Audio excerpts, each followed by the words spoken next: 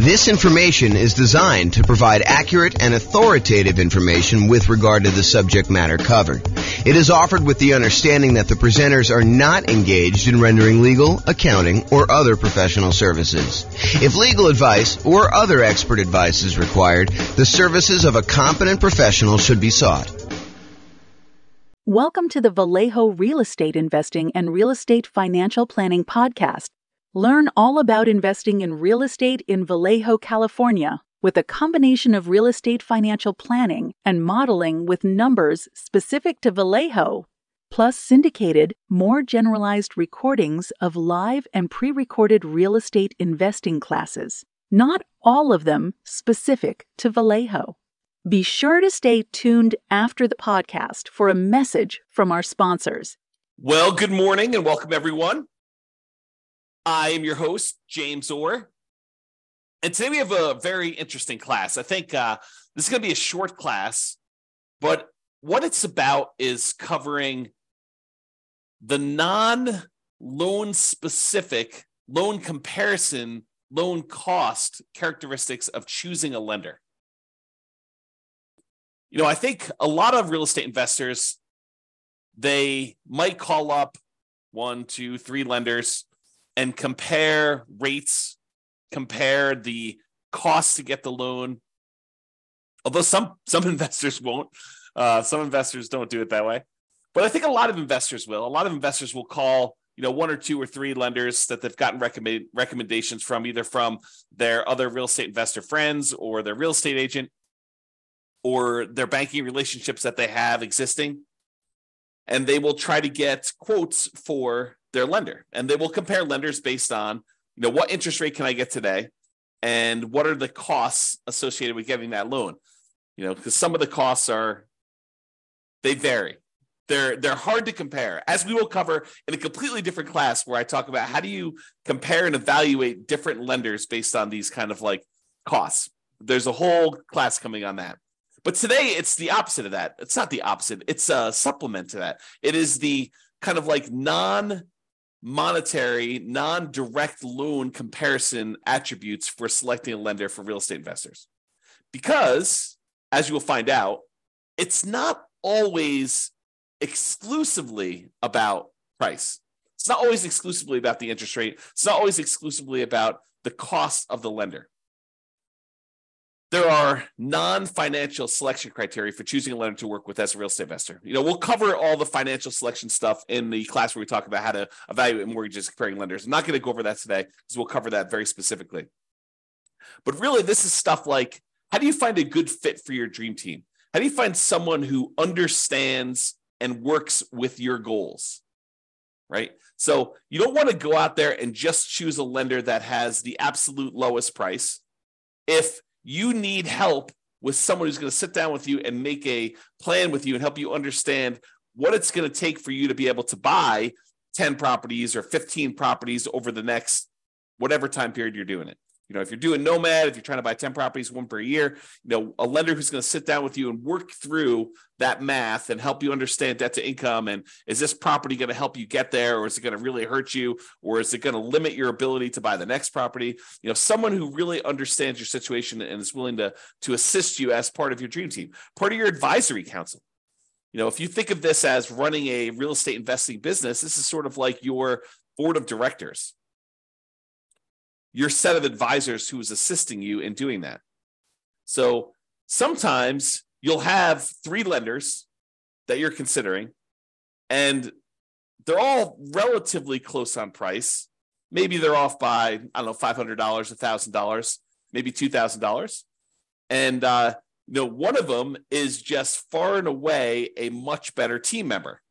They want to see you be successful. They're like, hey, come on in. Let's go over all your numbers. Let's go over like a plan to get you where you want to be with, the 15 properties or the 20 properties or the 5 properties or 100 doors or whatever it is that you're trying to accomplish. They're on your side. They're part of your team. They want to help you succeed and understand what it's going to take for you to get there financially. You're not just guessing and researching online and trying to like figure out what applies to you and what doesn't apply to you. They're an expert in their getting loans and brokering loans, and they're going to assist you in understanding what you need to do that. And maybe they happen to be the cheapest one, but as you'll probably discover, I think this is just how it is, that they will probably not be the cheapest one. They'll be the one that's $1,000 more or $2,000 more. And then you got to decide, are you willing to pay a small premium in order to have a team member who is helping you achieve your overall goal and not just choose the cheapest one? And that's something you need to decide. But it's not always about price. It's not always about being the cheapest one. It's not always being about, the other thing. It's sometimes about the value you're getting for paying this person as part of your team. So I think one of the factors, one of the non-financial, non-monetary reasons for selecting a lender is, are they a good advisor as part of your team helping you achieve your specific goals? Do they have expertise in that? Are they willing to sit down with you? Are they willing to help you? Are they willing to work with you in order to achieve your goals? So that's one factor. Are they a good dream team member? Number two, overlays. So an overlay is an additional criteria, an additional restriction that lenders place on loan products that their company usually sells that is different than the baseline criteria. So for example, for doing a FHA loan, let's say the credit score typically for doing the FHA cuts off at 620. And I don't know that from memory. You'd have to go look it up. But let's say it does. Let's say it cuts off at 620. A single lender can choose to make their company safer, to make sure that the loans that they're underwriting perform a little bit better. They could say, our minimum credit score for doing an FHA loan is not 620. 620 is what FHA will accept, but we are going to require 640. They've added an additional overlay on top of the criteria that FHA has set, and that they're making it a little bit more conservative, a little stricter for you to get that loan. And so it's important for you to understand where certain lenders have applied these overlays, what overlays they have in place. And some lenders really know these, right? They're like, hey, listen, traditionally, if you go straight to FHA or you go to another lender, they're going to say it's 620. For us, it's 640. And they'll tell you up front. Other lenders may not know. They may not understand all of their overlays and where they differ, especially new lenders who haven't been in the industry that long and don't have a wide kind of like swath of experience to be able to say, this is different than where I was in my last company. Because they may be telling somebody, that this is the rule, but the rule is really specific to their own company. It may not be the generic rule for the entire industry, and theirs may be different than what the industry standard is. So dream team member, whether they're going to be a good part of your dream team, and overlays. Another factor, like not specific to the interest rate or cost of getting the loan, that you may want to consider. It's not always about price. And the next one, some people may kind of like poo-poo this away, but personality. If you call up a lender and they make you feel like an idiot, maybe you want to choose another lender, even if they are $500 cheaper or $1,000 cheaper. If they're insulting to you, or they make you feel little, or they kind of like make you feel like you're bothering them, then maybe you choose someone else who doesn't make you feel that way.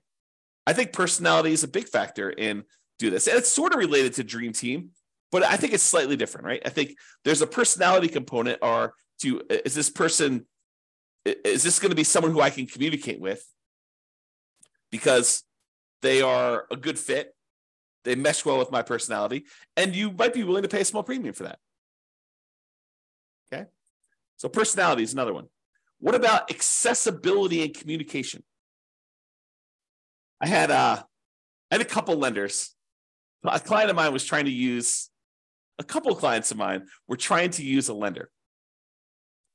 And this was during a time when the market was ridiculously hot. We were like getting 20 offers on properties. And so you had to be like very aggressive. And sometimes you're doing things like after work and you're trying to call a lender to get a lender letter so that you could actually submit your offer and be competitive. And you're competing against, I don't know, sometimes 5, 10, sometimes 20 offers on properties. And you really wanted to come across with your best foot forward and kind of be a strong candidate. And so early on in the process with this particular buyer who wanted to use this particular lender, I call up the lender. I say, hey, listen, we're going to be going out looking at properties tonight. Can I get your cell phone in case we're ready to write an offer so I can get a lender letter from you so we can make our offer, make this buyer look as strong as possible and hopefully get their offer accepted? And he's like, no, I will not give you my cell phone. I only work 8 to 5. This was a bank. This was a local bank, but I only work 8 to 5. I don't give out my phone after hours. I said, okay. I appreciate you letting me know that. And he proceeded to use a different lender because this particular guy was not willing to be accessible. And I get it. I mean, as a real estate broker, and if you're a real estate investor and you don't understand this is probably an important thing for you to understand as well. But as a real estate broker, I'll give you another example related to this. So my wife and I were about to celebrate our 26th wedding anniversary, married 26 years at the time. We're married longer than that now. And so we had planned on doing, something fun for our 26th wedding anniversary, kind of go out to dinner and stuff like that. And the client we had been working with to kind of look at several properties called us and said, hey, listen, a property just hit the market. They don't know it's our anniversary, right? They have no idea. They call us up at like 6:00. Hey, this property just hit the market and really hot market. And I know we've been looking for a while, but I think this one might be the one. Can we go look at this? And so what do? I mean, you're planning on going out with your wife to celebrate your 26th wedding anniversary. It's not like a national holiday. They had no idea. But, I think there's part of me thinks that there's a fiduciary obligation as a real estate broker where you have to do what's in the best interest of the client. And in this case, it probably was in their best interest to go see this property. And so that they didn't miss it. Now, you could argue, hey, James, get someone else to cover for your business. Yeah, that's definitely a possibility. You could have done something like that. But there's this weird sort of like inconvenience of you had planned on doing something for your wedding anniversary, and someone calls up last minute and they're like, hey, I really need something, and it needs to be now because if we wait till tomorrow, they could have 27 offers. And if we get an offer in tonight, there could only be 6 offers. And if we make an offer that's really, really compelling and, that makes sense, it could make it to our advantage to do this offer right now. And so there's this kind of weird trade-off between being available, being accessible, being kind of someone who jumps and does what needs to get done in order to get offer accepted versus, nope, I don't take calls after 5. Kind of an interesting thing. So maybe for you, accessibility could be an issue, or it could not be an issue. You're like, hey, listen, I get it. I'm the type of person that I'll wait till the next day. If we don't get this one, that's just the cost of doing business. If that's you, that's fine. And maybe it doesn't matter. But some people, it does matter. And that could be a selection criteria. How accessible are they? How communicative are they? And a lot of times for communication, you won't know until after you're done with the transaction, after you're done with the first one. Although you can get some hints early on.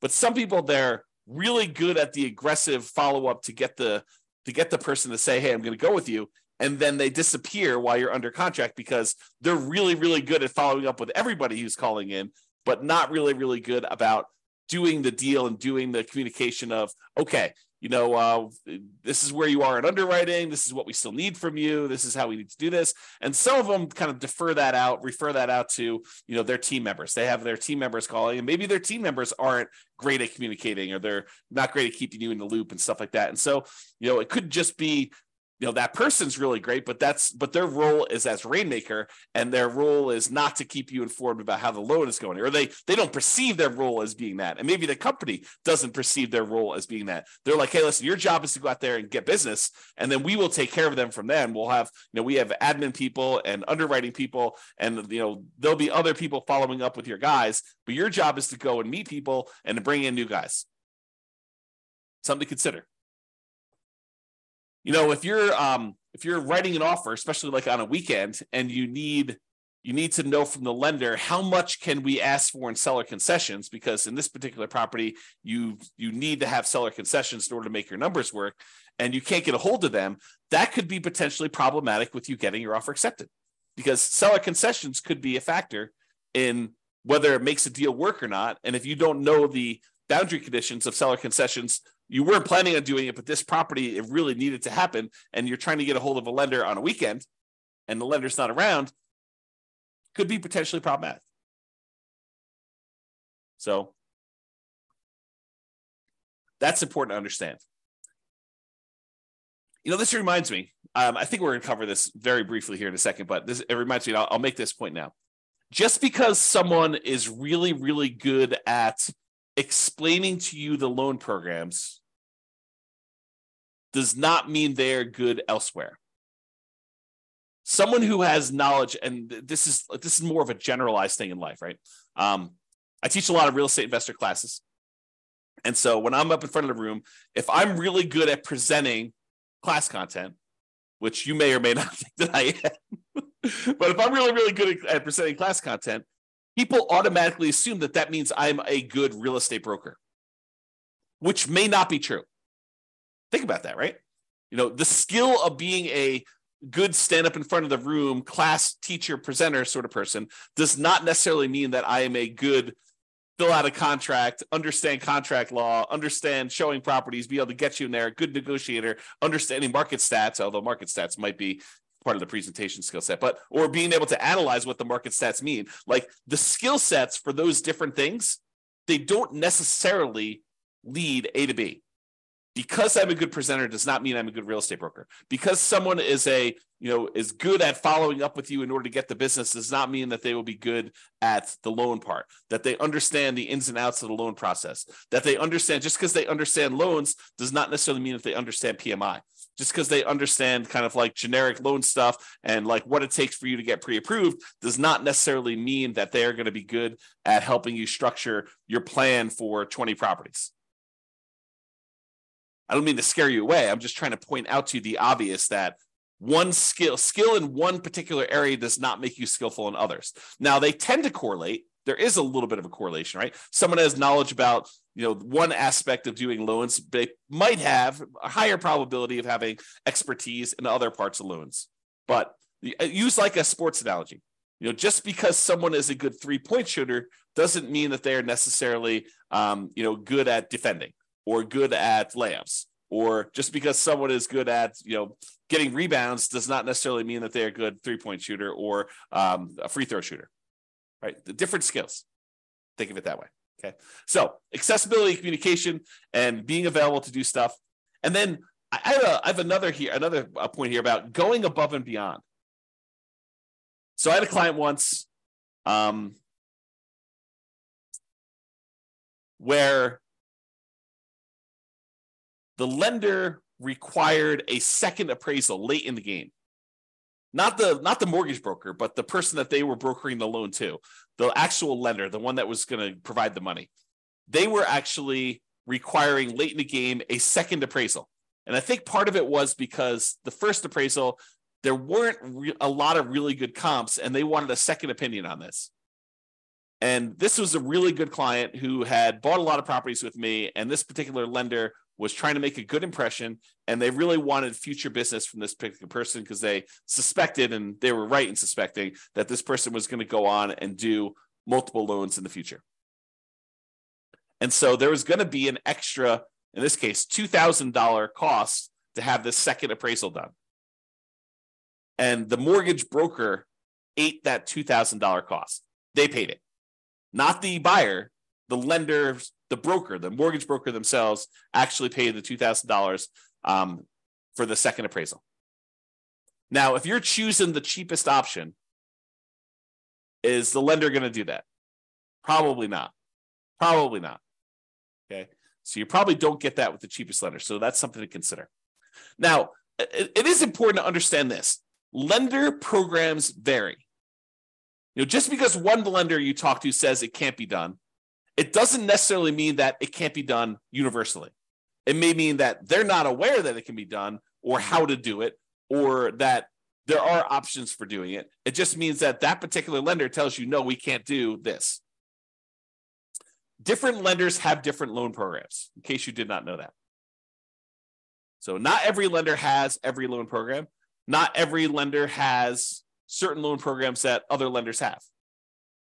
Different lenders look at things differently and may be willing to do something that other lenders won't. There are guidelines for qualifying for these loans, but sometimes interpreting those guidelines varies a little bit from lender to lender from time to time. There's some that are universally, I would say that, like 99.9% of the guys, they're saying, yeah, this is how that goes. but there are occasionally somebody who interprets something differently. And it may be interpreted in your favor, or it may be interpreted not in your favor. And you may be required to go look for another lender, or you may be incentivized to use that lender repeatedly. Different lenders, as I pointed out, have different knowledge levels. Not every lender is an A+ lender. Not every lender is an F- lender. Just like there are good attorneys and bad attorneys, and good real estate agents and bad real estate agents, and good priests and bad priests, and good football players and bad football players, there's a range of skill levels out there, and you should realize that that does apply to lenders. Some of them really know their stuff and are awesome to work with. Some of them are brand new and they're super sincere and they really want to do a good job, but they just don't have the knowledge level yet. And you may be still willing to work with them and just kind of realize that they are new. And they may ultimately be amazing members of your team. Or they may not be. They may be out of the business in 3 months and, you're part of the wake of disaster that was left over, all the carnage from their 3 months in the business, right? You just don't know. So when I talk about lender programs in the future, and when I talk about all the different programs and stuff like that, what I'm talking about is primarily what most lenders will do. There probably are some loans that I'm not covering because I don't know much about them. Just like some lenders don't know about some loan programs. I have blind spots as well. Okay? So, in conclusion, if you need a specific loan, select the lender that offers that loan. Don't say, oh, my selection criteria is this, but then I only have one lender that's willing to do this particular loan program. You got to go with that lender, right? So I think that trumps a lot of different things. However, if several lenders offer that loan, you'll want to select the lender for your dream team.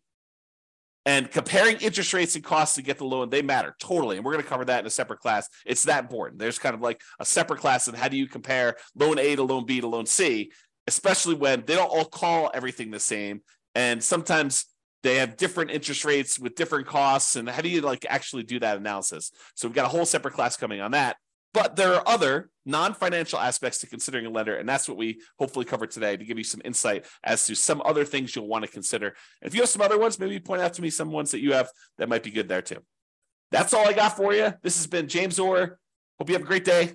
Bye-bye for now. With home prices up, mortgage interest rates up, and rents up, but not quite enough to counteract the higher prices and interest rates, cash flow on rental properties in Vallejo is harder than ever.